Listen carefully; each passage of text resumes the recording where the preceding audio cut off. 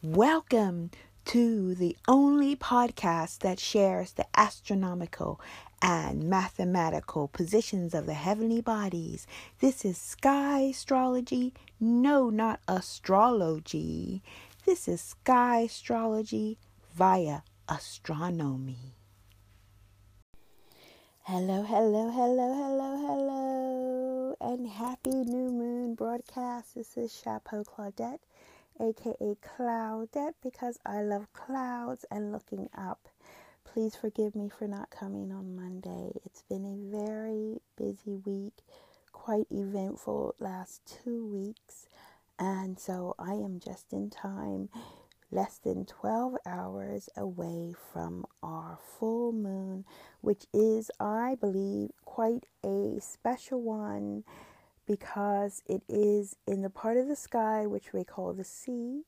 It is at the very end, the less than a degree away from 0 degrees of Pisces, which is at the end and 23 something degrees of Aquarius.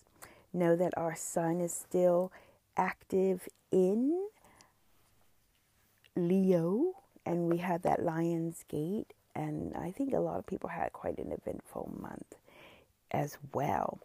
So the first things first is that it will be at 5:32 GMT time on the 14th of September 2019.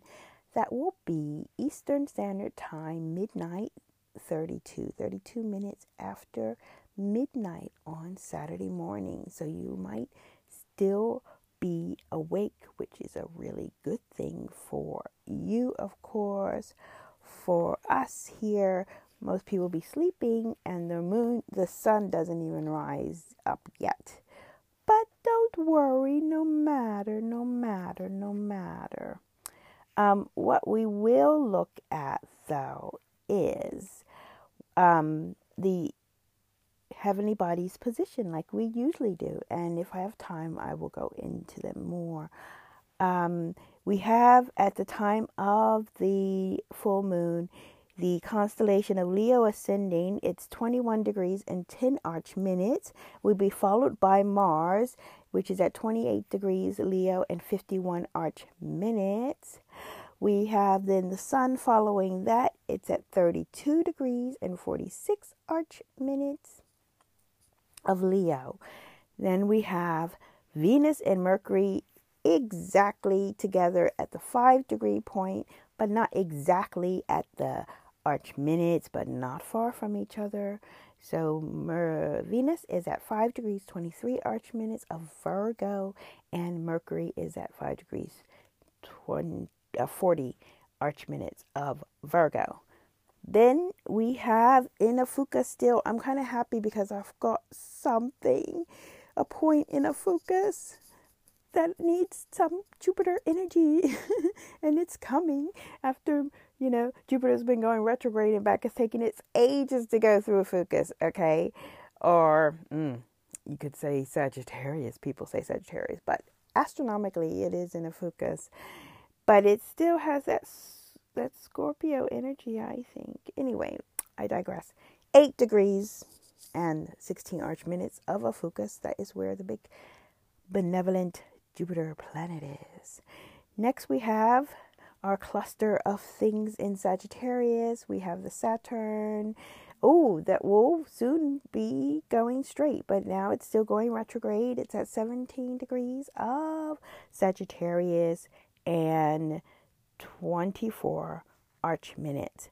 We have what we need to acknowledge, the south node called K2 at 18 degrees and 54 arch minutes. That's connected to your karma. I've been able to prove it. Shocking and amazing. Really important to know where these heavenly bodies are. And remember, I will tell you if you ask me for free to tell you these information. So just, ask me on, best place to ask is a DM on Instagram, aka Cloudette. Then we have Pluto, which is now again a planet, It's also retrograde, and it's at 24 degrees of Sagittarius and 12 arch minutes.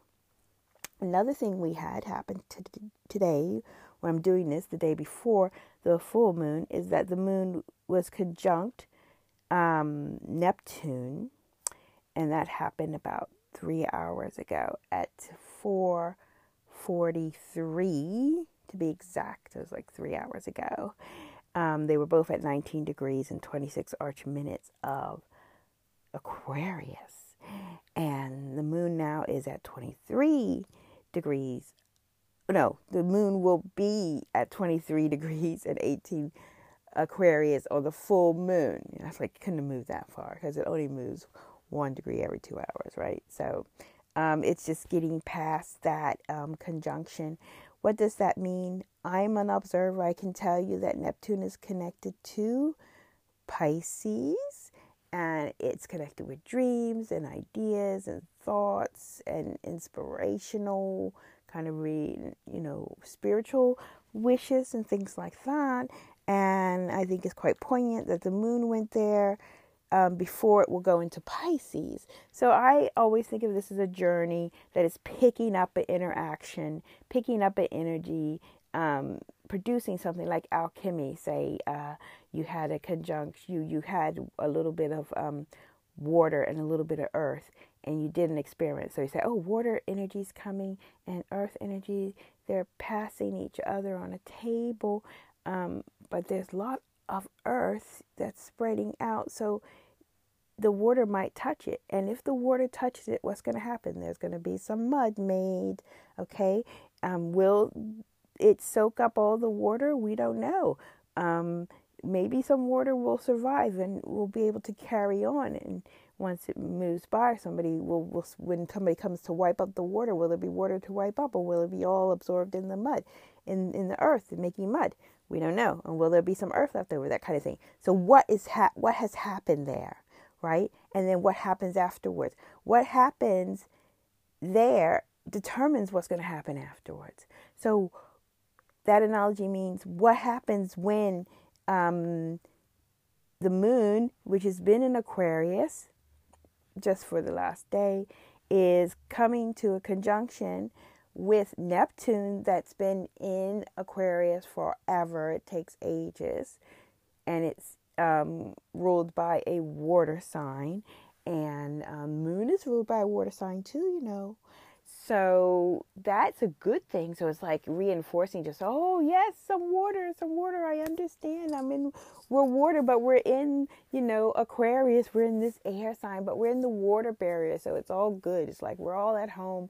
We've got the intelligence of air, something we can be rational and curious and interesting, but we have the emotional burden, which is sometimes, emotional, water, feeling, sensitive, memory, of that. But we can deal with it because we have the lightness of air.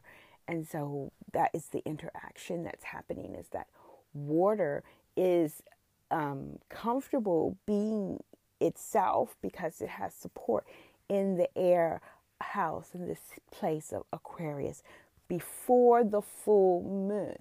Okay, and the full moon will be interacting with the hot Leo creativity. So what does that mean? It means that the fire won't be drying it all up. That's right, because we got some extra doses of water. I think that's what it means. I think we got enough emotional security, strength to balance and be comfortable in the presence of this sun, of this interesting and evolved journey that the sun has been making through Leo, from the Leo's gate and all these things, all these planets that were in Leo. And also, good thing is that, Venus and Mercury have gone ahead and now are in Earth, which is supporting the water in a way because it holds the water and it kind of protects it in a way from the fire. It takes longer for the fire to interact with Earth than it does for fire to interact and dry up water. So it is a very, very beneficial interaction, alchemical interaction that's going on. And it continues because a few hours afterwards, the moon will move into Pisces and will be, in that Pisces energy for a couple of days. Pisces is not a small constellation, it's quite big. And still the interaction, the memory of what happened when it was conjunct Neptune, I believe will be present. And it's all about dreams and ideas and, what you want from life. And I'm just here kind of interpreting it how I see it. And I went off on a tangent and I'm running out of time. So if you have any questions about how that is, and if you had a chart with your sky astrology chart with all the bits and pieces telling you where your heavenly bodies are and what houses, then you would be able to utilize this, I believe, better. Okay, so then I said we are moon at the new full moon. The full moon will be at 23 degrees of Aquarius in 18 arch minutes. Then we have Chiron is in Pisces, so the moon will be going over that at the end of tomorrow. It's at 12 degrees and 18 arch minutes. Then we have an Aries on the day that the moon goes in conjuncts Aries. Actually, it will also be, I believe, changing the moon. The sun will be changing into Virgo, changing signs. So we'll have a lot of element changes. But we enjoyed that Leo energy while it lasted. We have Uranus still at 7 degrees retrograde in Aries. And last but not least, of course not least, is Rahu, the North Node. It's at 15 degrees and 0 arch minutes of Gemini.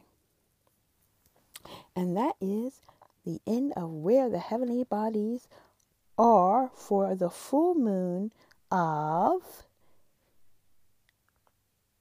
September 14th at 5:32 GMT time, where we will have a full moon on the cusp of Aquarius and Pisces, with our sun still shining in Leo. This is astronomical. And thank you for listening. I just want to share something because I was proposing to do a reading, a sky astrology reading for a couple, and they asked me what should they expect to learn or get from a reading from me, and I thought it was a really good prompt, and I said, very proud of myself, I said to them, well, the outcome is being aware of the true positions of the sun and the moon from the place and on the day of your birth.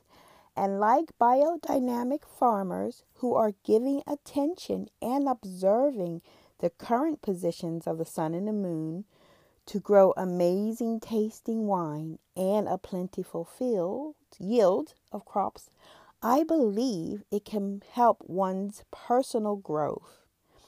It's also connected to being an observer, as in quantum physics theory and the double slit experiment, which means if you are not looking and observing, then you are not playing a role in your own outcome in your life. I love these prompts and I love interacting, so please ask me anything. Come be an observer with me. Lots of love. Have a fantastic weekend. And this is episode 260. Bye. Till next week. On time, so a few days. Okay. Bye.